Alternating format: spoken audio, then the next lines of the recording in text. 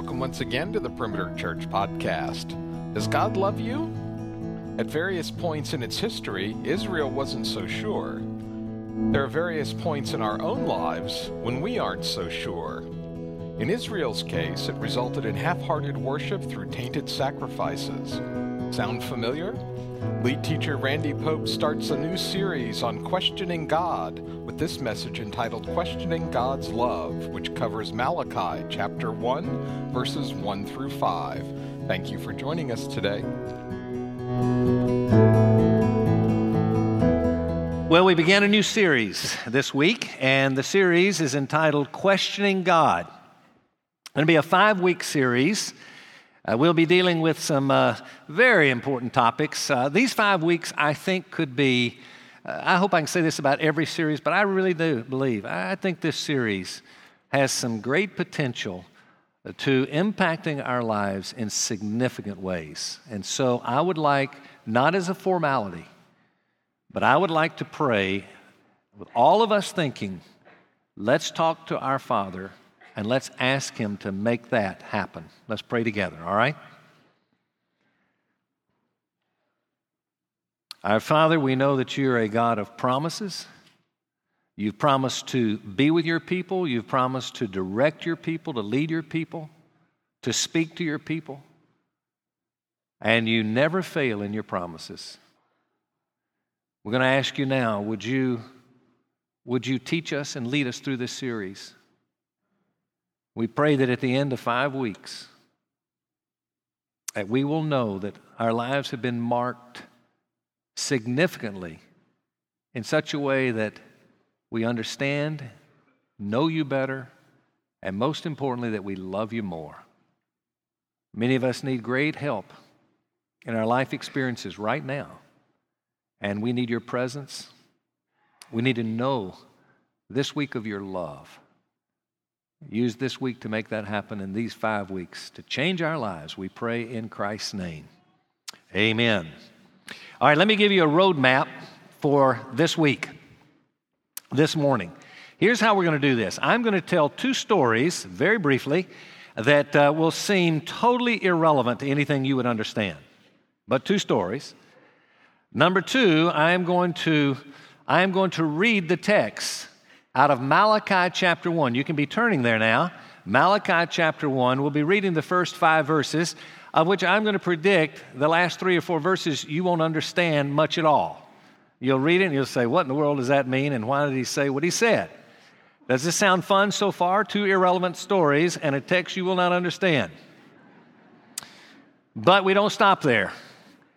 I will teach the text after giving you a little background to Malachi. I'm going to teach the text, and I'm going to leave you with a statement that I hope is going to open an understanding of God and His ways as it will relate to your and my life. Not just the Israelites that we'll be talking about, but I'm talking about our own daily experience.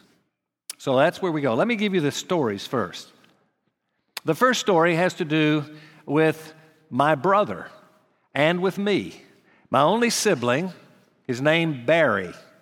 Barry, 2 years older. Barry and I could not have been any different as children nor as adults. I've never, ever, ever had anybody assume by seeing us together that we were in any way related. We looked totally different. He was the good looker. When he kept himself as a younger, he was the good looker. And I remember in junior high, a group of girls came up to me one day and said, how come your brother is so handsome and you're so, and I'll let you fill in the blank. But he was just really a real attractive young looker and so forth. And I was just me. And I love sports and he was into music. We were different there. We were different in the sense that we had different personalities. He was a hothead. He was always ready to have a fight with anybody, anytime, because he knew he could probably win the fight, and he loved fighting, so let's get at it. And I was more of the peacemaker, trying to bring peace. If you look at us in terms of our values, we had absolutely different values. I had a value for spiritual things. Even before I became a Christian, I had a hunger. There was something in me that said, I want something of God. Let me figure this out. Who is God and so forth. And my brother was just, I could care less. Here I am going through school to prepare to be a minister. Here he is, and he is a bartender at that time. I have a family. I have grandchildren. My brother, a totally different story. He eventually married. He had his girlfriends and live-ins, whatever, but he eventually married, but he divorced. He never had children. He never had grandchildren. I mean, our lives just could not be any different. Now, we had the same parents. We had the same home. We had the same rearing as parents, the way they treated us, very fair and equal to both. We had the same community. We had the same church. We had the same education. How in the world? How do you explain such differences in one family? I'm going to stop there with that story. Second story. We had finally had to purchase 9 acres of property to build our first facilities. We did it with a bit of disappointment, though. Certainly thrilled to get a facility of our own, but we were on this piece of property that was not ideal and eventually would not hold us very long. We had just come out of an experience where we had lost the dream of dreams in terms of finding a place for this church. It was a 50-acre plot. It was gorgeous. It was right in the heart of where we thought we should be. We knew that we had no money, and I mean no money. But we had a commitment that we would never ask, is it possible? We'll only ask, is it the will of God? Which we try to seek to continue that to this day. And we can look and have a dream. We can pray for it, see if God provides it. If he does, fine. If not, you accept it and move on. Well, we found 50 acres. We said, let's pray for it. Let's just see if God would provide it.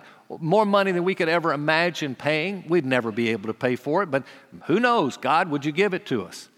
And so as we saw the clock running down, there was an opportunity to put a contract on it, but there would be another contract coming, as we were told, and so we didn't have much time, and it looked like, well, it's not going to happen. I go to a conference. One of my mentors, Jim Baird, was there. A group of very well-to-do business leaders from around the country were present. He said, I want you to go to dinner with me tonight. I go to dinner. I walk into this room, a private dining area, and there is this huge table, 20 or so of the wealthiest men you could imagine. Jim says to me, Randy, tell your vision for that property. Tell what you see happening. Talk about it. Tell us what it costs. Let us know. So I tell the story, no idea what he's about to do. And he says, these men, they want to buy that property for you. They want to do it through a limited partnership. You're going to have to put the earnest. They knew there was a $30,000 earnest. We got several months with that $30,000 to come up with our monies and so forth, and said, you get the paperwork done. Send it through the prospectus through the SEC, Security Exchange Commission, get it approved, and we'll buy the shares and take it as tax deduction, and you got property, and we're all happy, and let's leave it at that. And I was thrilled. I couldn't believe it. I'm thanking God, this is too good to be true. And so we went to the Securities Exchange and showed them our paperwork, and will this pass? Sure it will. How long will it take? It won't take long, just days, week, will be no problem. So everything looked good. That thing delayed and delayed and delayed, and it never came out, and our contract date came to an end. I go to the people who own the property and say, any way we can get an extension on this? So we got more backup contracts on this property, but we'll give you 1 month or 2 months longer. I forget what it was, but it'll cost you $10,000 more. We'd already lost our 30 unless we got the property, and we go, oh my goodness, do we put 10 more now? Do you know we had only saved $30,000 when that date came that we had to have the 30? That was all of our save. That was our money total. We had $10,000 more by that next period that we had saved, thinking we were going to go after this property. And now do we put all the money again? We went to counsel from spiritual leadership to business leadership. Every person said, do it. You're crazy not to. We put down $10,000 more with the understanding from the SEC it's coming out any day, and it didn't come out. We lost 50 acres. We lost $40,000. We're left with nothing. We end up having to get a piece of property that no one really thought was the best for us. and I'll hold that story right there. Let's go to the book of Malachi. Background to Malachi, so you understand the story of Malachi. The word Malachi means actually messenger. Many credible people think that there was not a prophet named Malachi, that it was maybe one of the other prophets, and it's just used the term messenger to refer to himself in writing it. Whatever be the case, we know this. This was written about 425 to maybe 450 BC. If you know anything about biblical history, the intertestament time was just a few hundred years. This is right at the end of the Old Testament time period. This is one of the last writings of the Old Testament. So a lot of history has taken place for the Israelites, known as the people of God. Well, the people of God are in a bad circumstance right now, or I should say the Israelites. Many of them weren't true people of God, but they were the ones that God was using and blessing and so forth. At least that was the case, though they didn't believe it or accept it. They said, man, we're a people that's in all kind of issues and problems. We've been in captivity. Babylon had taken them in captivity. They had been released now 100 years, and though you could say, well, that's good news, let me tell you, they didn't see it so good, because when they came back, they're all in kinds of problems. Then Cyrus comes along, the Persians, and their problems with them. Now 50 years after that, they're in a drought. The crops are dying. They're thinking, where's the blessing of God? They're all upset about it. And so they began questioning God. They question God in 5 arenas. I'm going to put these 5 up for you to see. These are the 5 that we'll be covering over these weeks. First of all, God's love. Does God really love us? Number 2, how about his honor? Is God worthy of being honored by us as Israelites? What about his justice? Is he fair? Look what he's allowing to happen in life. How can we think that God is a fair God? What about his particular perspective and the directives that he gives out of that perspective regarding marriage? He was saying you can't do certain things regarding marriage. Here's how it's restricted. This is what. And they're going, well, why, God? Why can't you get a divorce? God, why can't you do this? Why can't you whatever? And then lastly, God's directives regarding money. God, you want our money. You keep telling us that we're supposed to give. And why? We don't get that, God. And so they're beginning to question God in all of these arenas. And so the prophet is going to write using a literary device that's known as a diatribe. Diatribe refers to one person speaking. In this case, it's God through Malachi. He is speaking on his own behalf, and secondly, on the behalf of the audience with whom he's referring. So he's going to say, I say, but you say. I say, but you say. And that's going to go back and forth throughout the entire book of Malachi. Now we read the text, Malachi chapter 1, 1 through 5. So follow along as I read. The oracle of the word of the Lord to Israel through Malachi. I have loved you, says the Lord. But you say, how have you loved us? God speaking now. Was not Esau Jacob's brother, declares the Lord? Yet I have loved Jacob, but I have hated Esau.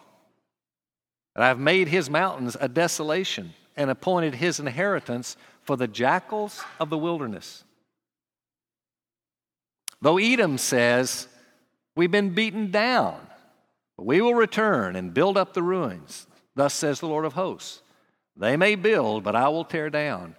And men will call them the wicked territory, and the people toward whom the Lord is indignant forever. Your eyes will see this. You will say, the Lord be magnified beyond the border of Israel. So you see what I mean? You read that and you say, now, what are we supposed to get from that text? Well, let me suggest to you that these 5 areas that are being questioned, beginning with God's love, these 5 are the same 5 that you and I are battling with, dealing with all the time. To whatever degree our belief and trust in God in these 5 areas are fractured, and they're fractured in my experience and in yours as well. To that, whatever degree that is, we're going to struggle in life. We are going to struggle. It is so important that we get these 5 and we hang on as tightly as we can to the truth that God's going to tell us in this book of Malachi. We were on vacation a number of years ago, and we've had a little custom through the years on our vacation as our kids have become adults is to do a little question that's asked by each family, one family per night, and everybody has to answer the question. One of our children asked this question. They said, "What would you like to see God do in your life over the next 2 years?" I certainly don't remember everybody's response, but I remember mine. My response was this: I would like to have a deeper conviction of God's love and God's sovereignty. You know why I said that? Because I've learned this. To the degree that you have a handle on and a conviction of and a belief in those two, God's love and God's sovereignty, you'll have peace. I know peace is a fruit of the Spirit. You've got to know how to appropriate the power of God's Spirit. But in doing so, there's truth you have to hold on to. And the truth is, God loves me, God's sovereign. Hey, I'm okay.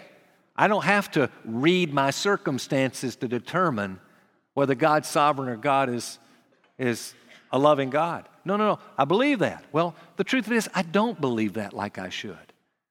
And as a result, it's challenging. I was with a good friend just yesterday, and he said, "Hey, help me understand.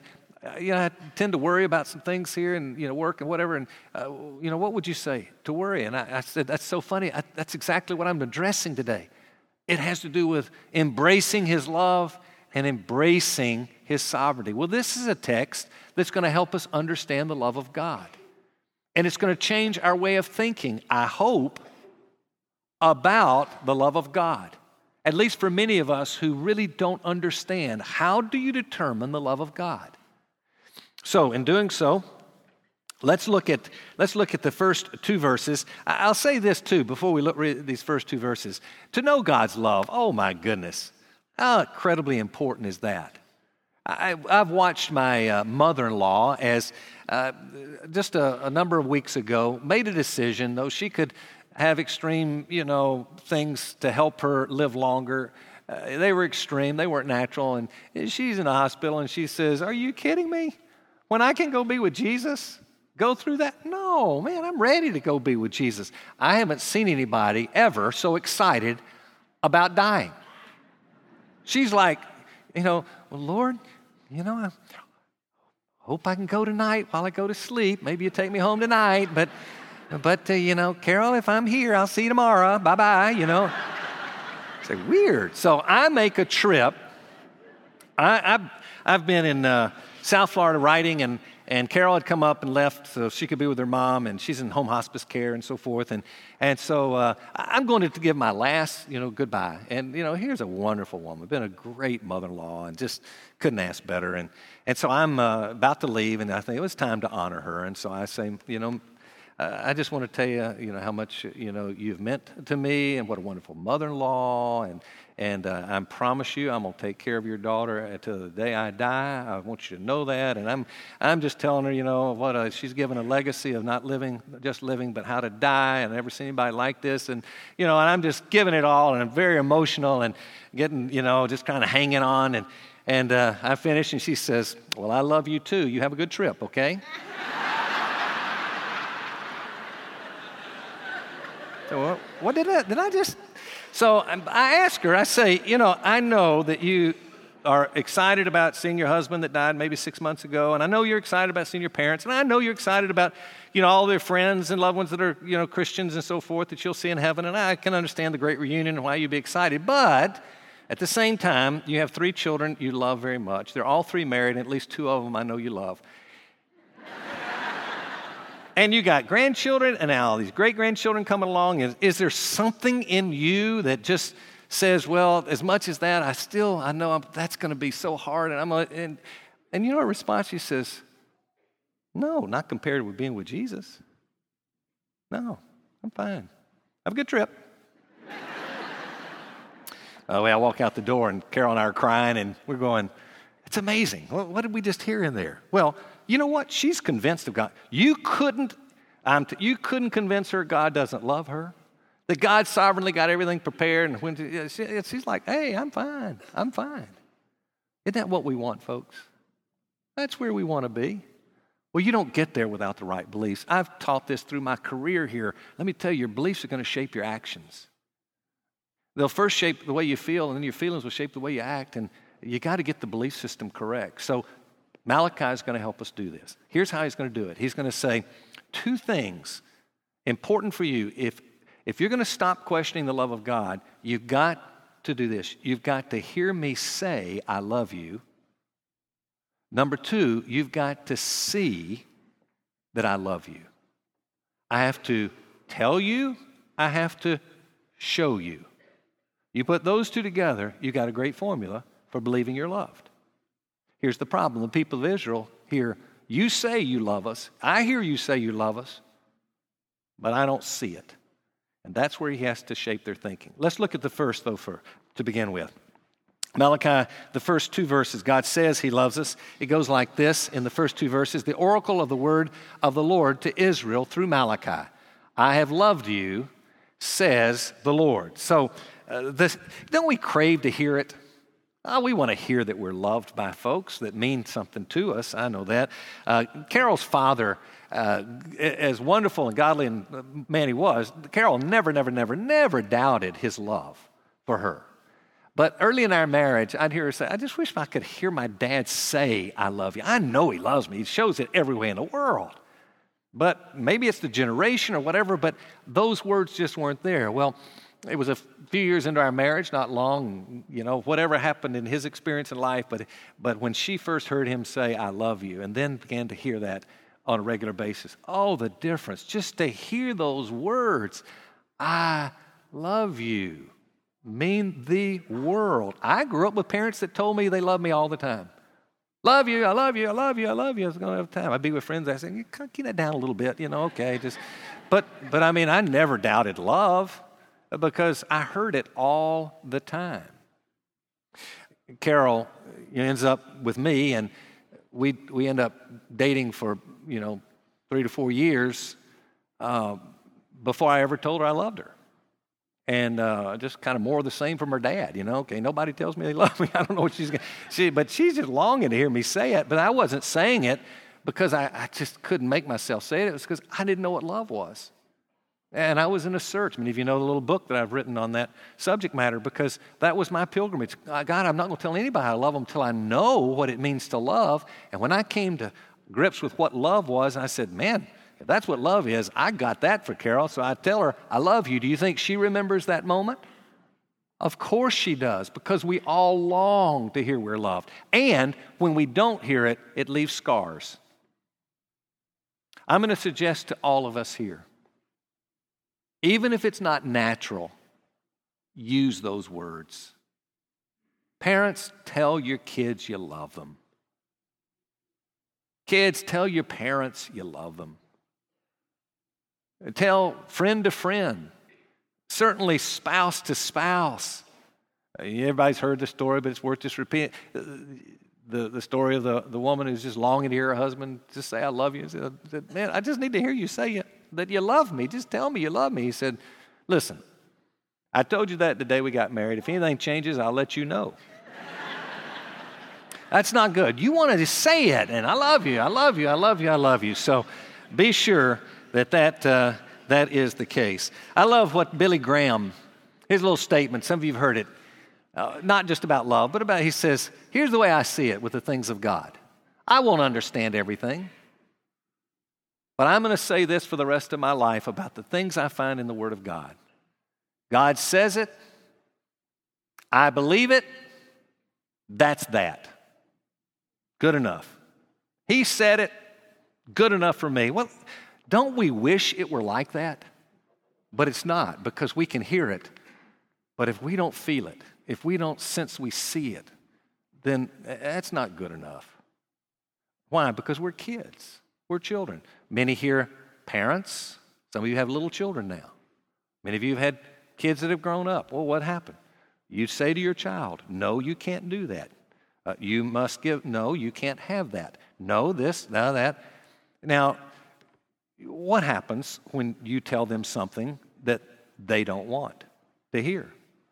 Well, fortunately, in our family, we'd hear, very fine, Father, whatever you think is best, I certainly trust, and your wisdom and your age, I'm sure you must be right. I must not have the right perspective, and therefore, I trust you.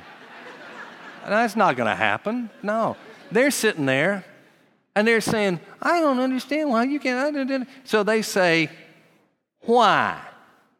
Why can't I do that? Now, what are you and I thinking? If we're the parent, we're saying, I'll tell you why, because I said so. And in our mind, shouldn't that be enough? Well, it should be, but it's not. Because they're thinking, I can't ever be happy without that. You're making my life miserable. You're pretty much of an adult idiot if you think I shouldn't have it. And they've got all this going through their mind. And we're thinking, why? Because I'm 40 and you're 10. I'm brilliant, you're not. What in the world would you question me? And that's the way we would think. However, again, we're children. And we have to accept that. We're the children of God. And God says this is what must, and oh, you must not. And what do? We say, oh, why? And if you don't give me a good answer, I'm not buying into that because you can't be right. That's what the Israelites were saying. That when they say, how have you loved us? Well, they're saying, we're not getting it. We don't believe that.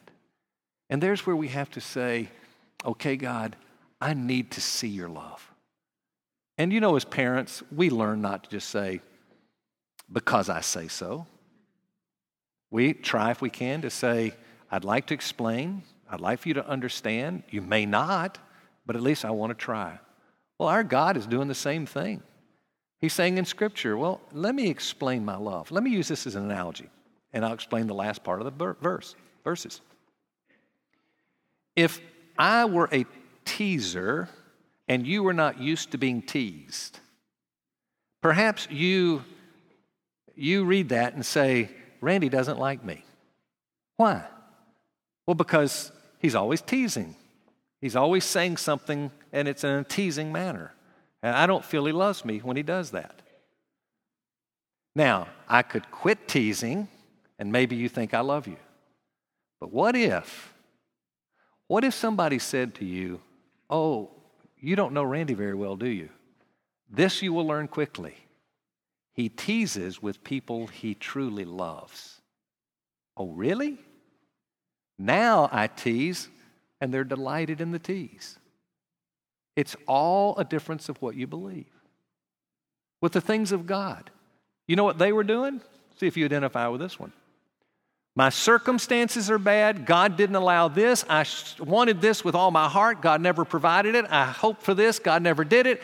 Therefore, what? God doesn't love me. He doesn't love me. And God has to say, no, you don't understand. In fact, He disciplines those He loves, and discipline means things that are painful and not so good. And oh, by the way, there's a better way to determine if God loves you than looking at your circumstances. And what you want to do is look, and here's the answer. I'm going to give it to you in Scripture now. Let's read it together. The next verses. He says, but you say, how have you loved us? Look what he answers. He says, was not Esau Jacob's brother? That's interesting. Why does he go to Esau? Well, who is Esau? You remember the story, Jacob I loved, Esau I hated, in the book of Romans, where Paul's talking about that in chapter 9? Well, what is this thing? These two brothers. Well, these two brothers come about, and they're as different as night and day. They are so different. They're different, but it's interesting that Esau is the older of the two. Therefore, he gets the family blessing. But there was an act of God's choice and His goodness to Jacob that caused the blessing to be taken from Esau to Jacob. Now, we can't go into all of that. But he says, if you don't think you're loved, here's what I want you to do. I want you to look at your brother. Now, this is the brother family, obviously. Jacob and Esau are long deceased, but they're family. So now you've got Jacob and the Israelites, but you have Esau and the Edomites. Now, here was the thing. The Edomites had aligned with Babylon when God used Babylon to conquer the Israelites, at least the people of Judah, and take those 10 tribes away. And so they're sitting here going, wait. Edom was one of the ones that got the blessing of conquering us. And what are you talking about them? Well, we have to continue reading. It goes on to say, But I have loved Jacob, but I have hated Esau. And that's a comparative term, hated. And I have made his mountains a desolation and appointed his inheritance for the jackals of the wilderness. Though Edom says, now, so what's happened now is that Edom has just been demolished. But there were still Edomites left, and they're going, we'll rebuild. You've seen how God's come along with us, and we'll rebuild again. He says, though Edom says, we have been beaten down, but we will return and build up the ruins. Thus says the Lord of hosts, they may build, but I will tear down. And men will call them the wicked territory. They're known that. Through history now of the Bible, they are the wicked territory. And the people toward whom the Lord is indignant forever. Your eyes will see this, and you will say, the Lord be magnified beyond the border of Israel. Here's the teaching. What he's simply saying is, no, if you want to know if you're loved, just look at what it means not to be loved. That's how you determine. In fact, I'm going to put it in a summary statement. A summary statement reads like this. God's love is often best seen in what he chooses not to do rather than by what he chooses to do. He says, you think you're not loved by God? No. The people that are not loved by God, they get demolished. They receive the judgment of God. They receive, you think you're not loved? No. You're loved. Here's the problem. You're looking at the wrong thing to determine if you're loved. You don't look at your circumstances because, and God's word in the New Testament has just constantly taught this. One, he just may be disciplining you. Maybe there's been error in your way and he has to discipline. Those he loves, he disciplines. I'm amazed at people who don't love God, who are so mad at God because he disciplines them. I've heard pagans say, people that are just totally against God, and they say, you know what, God did this and God did that, and I'm thinking, and what in the world do you expect when you don't even follow God? And Christians in the same way, we see bad circumstances and we define that as, well, God's not showing his love. He says, no. The way you know you're loved is you ask this one question. What happens the day I die? And if you say, I perish forever, then true, you don't know the love of God. But if you say, I'll live in eternity without pain, sorrow, hardship, nothing, you have the love of God placed on you. And now we read our circumstances and we say, well, maybe it's discipline if there's no sin and thing, that I understand that's a consequence of what I've done and his discipline. Well, maybe he is simply protecting me.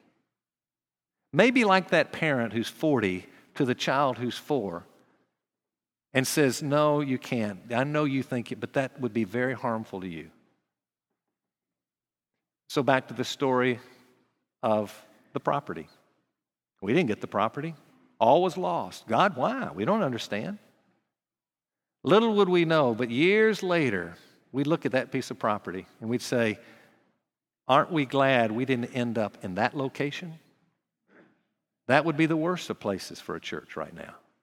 How would we know the patterns of Atlanta and where it would grow and how it would be? Oh, aren't we thankful? We would have never left 50 acres. Boy, that'd been hard to imagine. Not only that, But then years later, years ago now, some of you remember the great tornadoes that hit this part of Atlanta. Did devastation, widespread, ground zero, the place, that 50 acres. That was ground zero. Massive facilities wiped off that property through the tornado. And boy, did the perspective of the founders and old-timers of this church go, oh, Lord, now we see. And how many times do we do that with God, huh?